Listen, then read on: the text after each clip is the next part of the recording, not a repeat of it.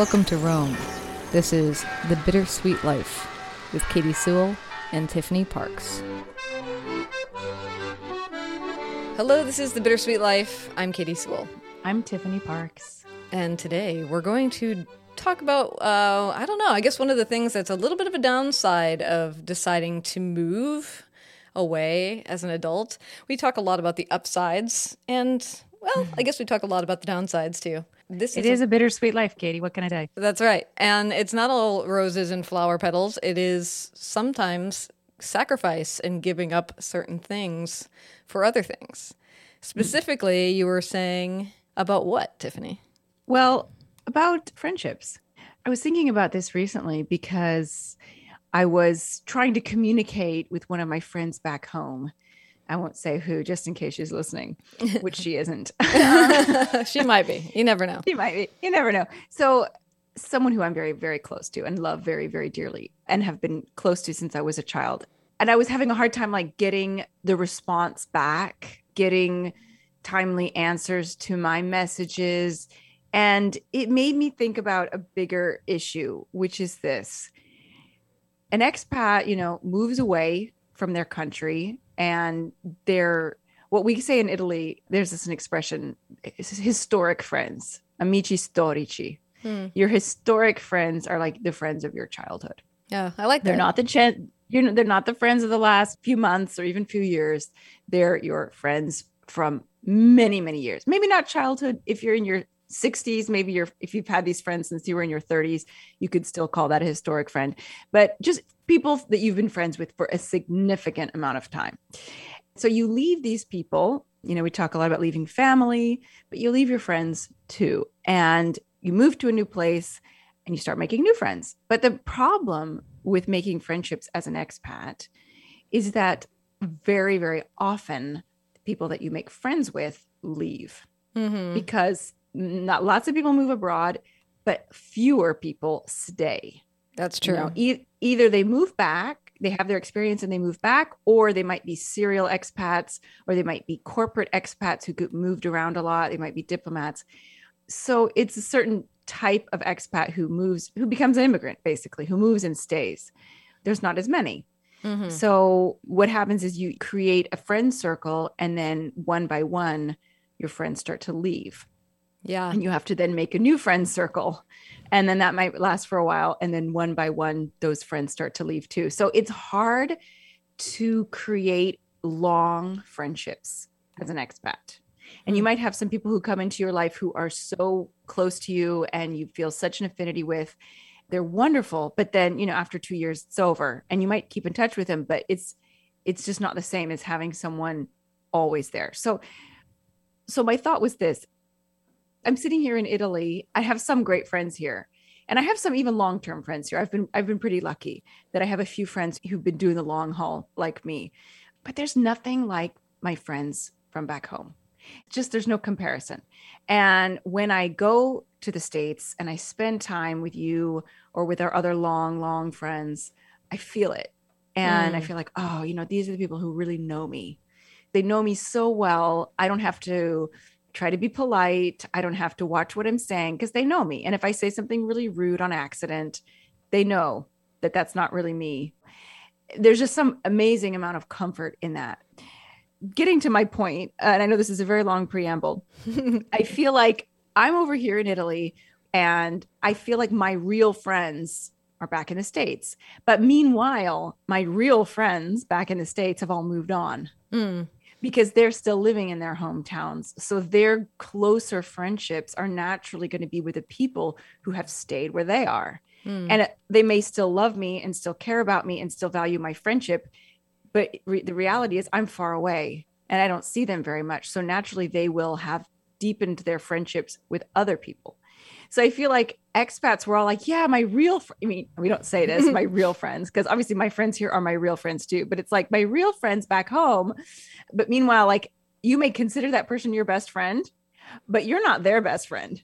They filled that role while you've been away. Well, that may or may not be true. That's hard to say because, best friends are few and far between. But yes, they probably have people that they call on and certainly see more often.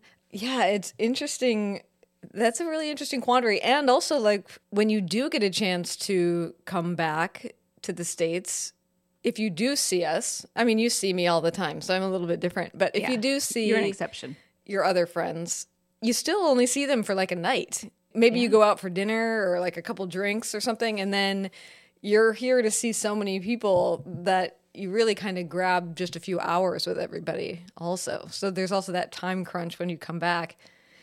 I mean, yeah, I totally get that feeling. I mean, I get that feeling. I think this feeling exists actually even just moving away from your hometown in general, even if you don't move all the way across the world. And even if you move away temporarily, like I found that, yeah, I'm back in Seattle, but for the last 7 years or so, I've been moving around a lot. And so I am also one of those people that I think has become a little bit more absent in people's minds around here.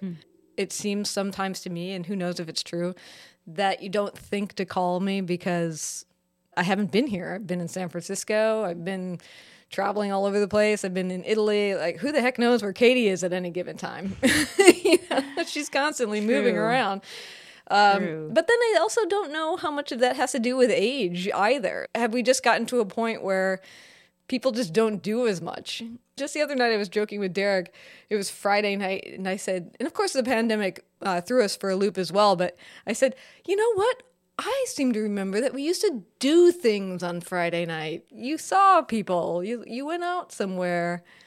You know, sometimes I don't even think to do it. I don't even think to make the plans. So sometimes I think, is it just because we're not in our 20s? And if we were in our 20s, would it be different? Probably. I mean, I think when you get married, you don't feel as much of a need to reach out to your friends just because you have somebody there all the time. I mean, I remember myself before I had children, when my friends started to have children, I would stop myself before reaching out to my friends with kids, because I'd be like, oh, they're not going to be available. Like, they're not going to be able to go out. So I'm not even going to ask, because, you know, maybe that's rude to like ask my friend with a 2-year-old, like if she wants to go out on Saturday night. I'm just not even going to ask her. But then when I had a kid, obviously the first year is kind of like, for me anyway, it was like all bets are off. But after that, I'm like, I wonder if my friends don't call me to go out because they think I won't be able to because I have a kid. That's a bummer. Yeah. So I think that age and, you know, marital status, parental status will put a damper for sure on your social life if you don't actively and proactively try to keep it alive. Yeah, for sure. And maybe the real thing is that if nobody's calling, then you have to be the one calling. But this doesn't get to your bigger question, which is that, yeah, with the majority of the people who would be your longest friends, you have a 9-hour time difference. So the vast majority of our day is when you're sleeping, and vice versa. Yeah, especially with our mutual friend Suzanne. So Suzanne is, we've talked about her on this podcast many times. She's a night owl, as you know. And sometimes I can't figure, I'm like, does that mean that she's awake more when I'm up? Or does that mean she's like, I feel like we have a 12-hour difference. She was in Hawaii for a little bit, and there literally was a 12-hour difference between us. And I was like, finally, we're awake at the same time. Now that we have a 12-hour difference, we're awake at the same time. At 10 a.m. and 10 p.m., we're both awake. Whereas usually if we send each other messages, I'm always asleep when she sends me her messages. And she's probably asleep when you send messages. So yeah, the only time sometimes we manage to talk is when it's 7 a.m. for me and she hasn't gone to bed yet. It's never the other way around. It's never when it's evening time for me. And the other interesting thing is we encounter it a little bit on this show, is exactly what you're saying. 7 a.m. to like when she's about to go to bed. You're also never in the same mindset, really. Yeah. You know, it's always like, I'm talking to you right now. We're actually talking earlier than usual. But usually when I'm talking to you, it's nighttime. And, you know, thank goodness that you can function at night at 9 p.m. and want to record a show, because otherwise this would be impossible. Well, I'm not that good at night. I'm better at this time. I feel just the fact that it's 6:30 where I am, 6:30 p.m. Wow, I feel so much more awake and with it than I usually do. So maybe we need to switch it. Yeah. But I totally get that. In the morning time, I don't want to sit and have a long conversation with anyone in the morning. If she were to call me and it was like 10 p.m. for her and 7 a.m. for me, she's winding down for the day. She might want to have a long chat. I don't. I need to get things done. It's the morning. I need to do stuff. I need to start work. And when it's evening time for me, it's like noon for her. So it's just never quite the right time. It's different for us because this is our job. This is one of our jobs. So we make it a priority. But when it's just a chat with a friend, it's easy to be like, ugh, it's just not the right time. Yeah, that's so true. I was just talking to a man that I actually met in Rome. He was actually, I believe, the very first person that I ever met when we were there, just because he was a part of the program, the scholarship that Derek was under. And so he was almost one of those people that's meant to sort of orient the people in the program to what's going on. Is his name AJ? Yes, his name is AJ. Yeah, we just had lunch with AJ. And AJ has been back here in the Seattle area. He's actually from the Seattle area. I've always known that, but I've never really associated with him here. I always associate him with Rome. I picture him being in Rome. Now he's back here after being in Rome for about the last 12 years, I think. And part of the reason he came back was because he had a really hard time finding full-time work in Rome. Like, he would get a whole bunch of different jobs. He was working full-time, but it wasn't like one place paying him full-time. And so as a result, he felt like for his age, he's just not making the kind of income that you'd want to be making to feel like you're on a solid footing and that one day you may be able to retire. And I think that was getting frustrating. But I think it was also this, exactly what you're talking about, this real churn of friends. And especially because he was often in a position to orient people to the city, he was meeting new people all the time. And those people would come and they'd be there for 9 months, a year, and they'd go. And a lot of times when we were talking with him over lunch, he would say, "Did you know so-and-so? I think you guys were there at the same time." And no, we'd never met that person. And he'd go, see, I just have such a hard time remembering who was there, who overlapped. Like, even in his friend group in his mind, he can't even remember who was there at the same time. Yeah, it's kind of weird. It's kind of unpleasant to feel like I'm the only person who's been here this long, and I've seen everybody come, I've seen everybody go. And it's like what you can imagine, the immortal, like the Dorian Gray or whatever, these immortal people who don't age, and they have to watch all of their friends die, and they just keep on living. And it's kind of like that. And I haven't had that as much, although my first group of friends, when I sort of first moved to Rome, the first couple, let's say 4 years that I lived in Rome, almost all of those people are gone. There's like 2 or 3 people out of 20 people that are still here. And it is kind of sad. You think, it makes you become sentimental. The good old days. Oh, remember the good old days when so-and-so and so-and-so lived here. And not that recently, about a year ago, I met a girl through a friend of mine. And it was one of those things where, like, as soon as I met her, I just felt a connection with her. And there was some kind of spark, almost kindred spirits. I just felt like that could have been a real long lasting, deep friendship. And she just moved back to the States.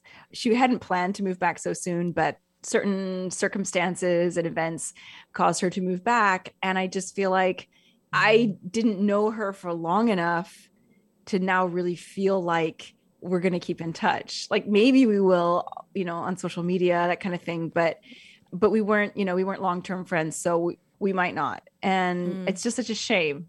And I feel like that happens so much when you're an expat. I mean, it can totally happen in your own city, of course. But I think because that happens so often, you sort of cling to your historic friendships as like the gold standard. That is what you're striving for in terms of friendship. That is what you want to replicate. You could never quite replicate it. And then you go back and you realize that those people have moved on. It's sad. Yeah. They still may love you, but it's just, you are not their gold standard. Well, I think that might not necessarily be true, but I think it is true that you've been gone for 16 years. I mean, I see how much my friendships have been interrupted just by being gone for a few years. But this is the interesting thing too, is that I don't know that most people or everyone has these long-term friendships like we have. I am constantly told by people that it's extremely highly unusual that you would still be friends with people from your high school. And pretty much everybody I've ever met has said, oh, I don't know anyone from high school. I know people from college, maybe. I know people that I met in my 30s at this great job I had, and those are my longtime friends. But very few people say, yeah, my closest friends come from when I was a teenager. Our friendships, you and the people who I connect with you, it wasn't because we went to high school together. First of all, I didn't go to high school with you guys, but I went to middle school with you. But it was because we did theater together. Mm-hmm. And that's a totally different kind of atmosphere. It could be likened to, you know, if you're in an orchestra with someone, or if you are on a sports team, like an outside of school sports team.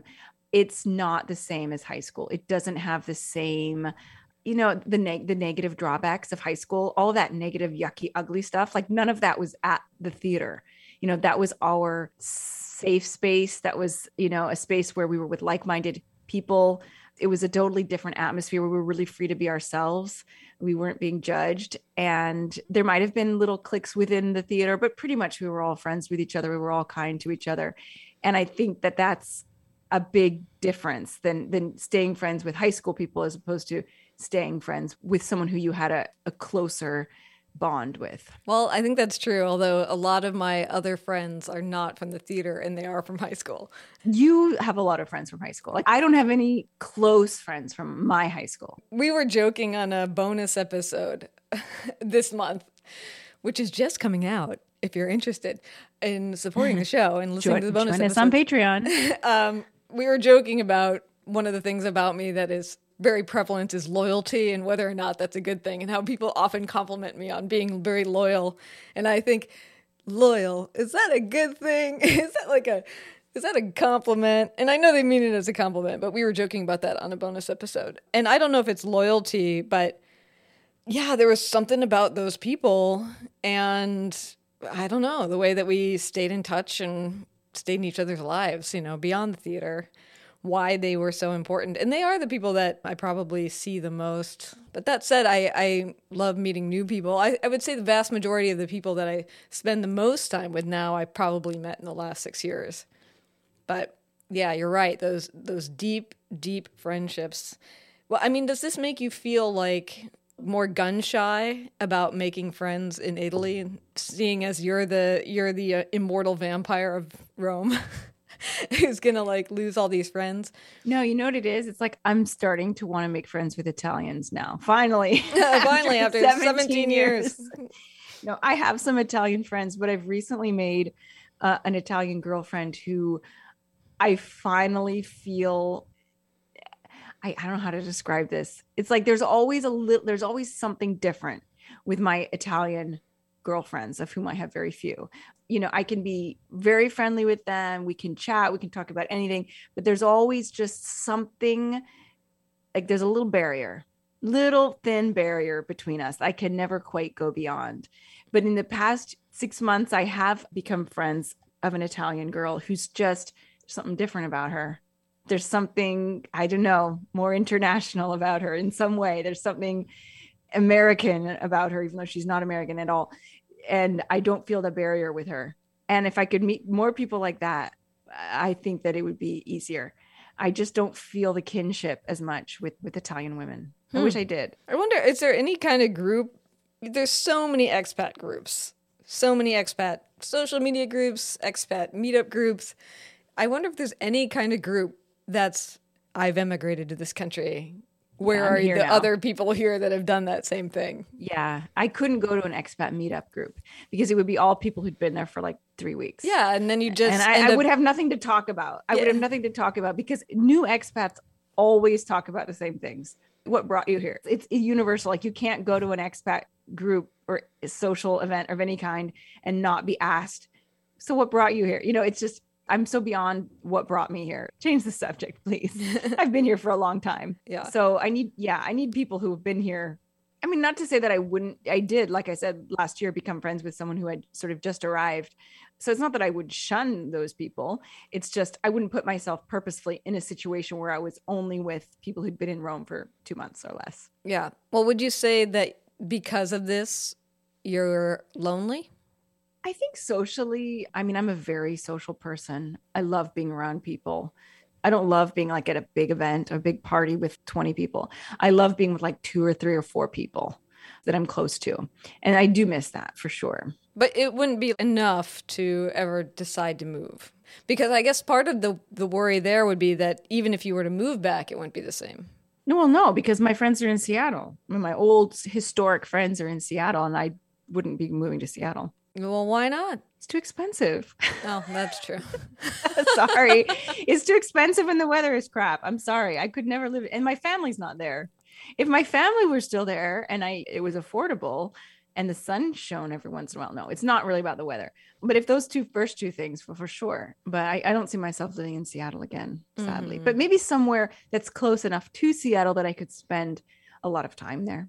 I've been thinking more about like how do you get bigger groups of people together? Because I like you, I also love when there's more than one of us. I mean, I kind of thrive on the one-on-one engagement, honestly, but every now and then I have this idea in my head that wouldn't it be fun to have some sort of artistic salon where oh my gosh, that's my dream. I know, where that's my dream. A whole bunch of people get together and like maybe you present an idea for 5 minutes, or maybe it's a show and tell, and you bring something from your house that nobody has ever noticed or commented on, but that has some sort of real meaning. Or I don't even know. I just think, or maybe you get to recite poetry. I know all this poetry by heart. I have no one to recite it to. I'm like, gee, I need a salon so that I can recite poetry to someone. My husband doesn't want to hear it anymore. That's true. And Aurelio probably can't sit through it. He was who I used to recite poetry when he was a baby, and I used to put him in the little ergo thing, that little baby carrier. And I used to take super long walks. I used to recite poetry to him. Well, do you want to tell us a few lines before we go? All right, let's see if I can remember Litany by Billy Collins. You are the bread and the knife, the crystal goblet and the wine.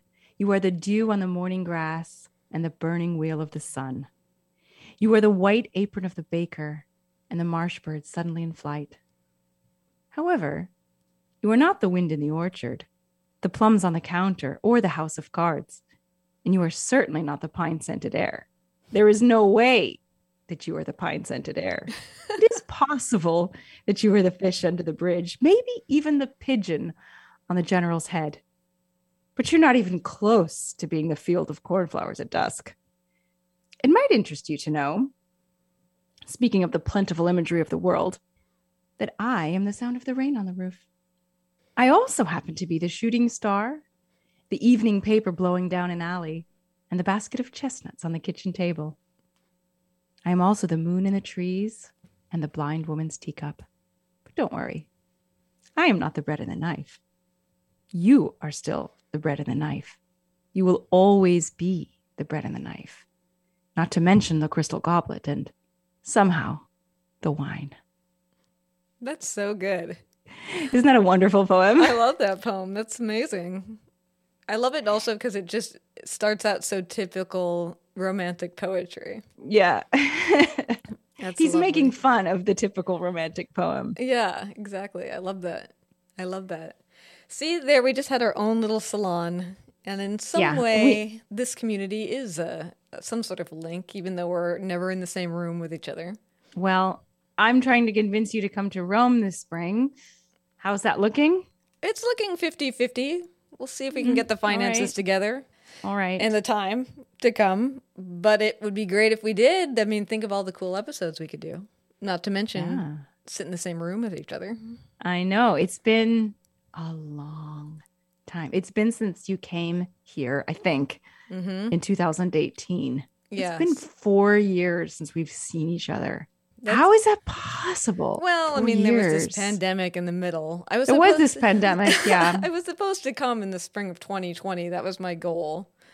Yeah. So, the idea of can I get over there every 2 years or so?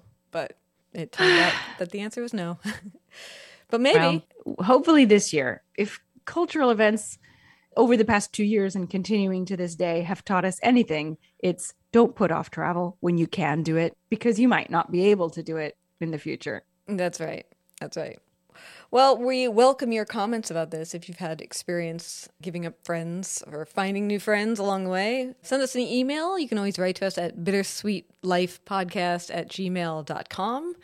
You can also find us on social media. Yes. Just search for the Bittersweet Life Podcast on Instagram, Facebook, or Twitter. We will be there. And if you want to hear us joke about me being too loyal, among other things, we have a very funny episode on our bonus episodes this month where we found a thing created by the University of Washington called the Random Question Generator and went down the rabbit hole answering questions that were indeed random, but super fun to talk about. That's on the bonus episodes, which you can get if you join us as a supporting member of this show at patreon.com/The Bittersweet Life Podcast. You can also become a major donor or a recurring donor over at PayPal, and we'll share with you the way to listen to the bonus episodes as well. There are links in the show notes. Those of you who regularly support this show are the wind beneath our wings, but you are not the bread and the knife. Never. No, only Katie is the bread and the knife. And until next time, this is The Bittersweet Life. I'm Katie Sewell. I'm Tiffany Parks. Join us again. Bye. You could sponsor this show and reach educated, curious, and compassionate listeners all over the world. Our listeners are a remarkable, diverse, and engaged group of people that I am so continually impressed by. Visit thebittersweetlife.net and click support to get the conversation started.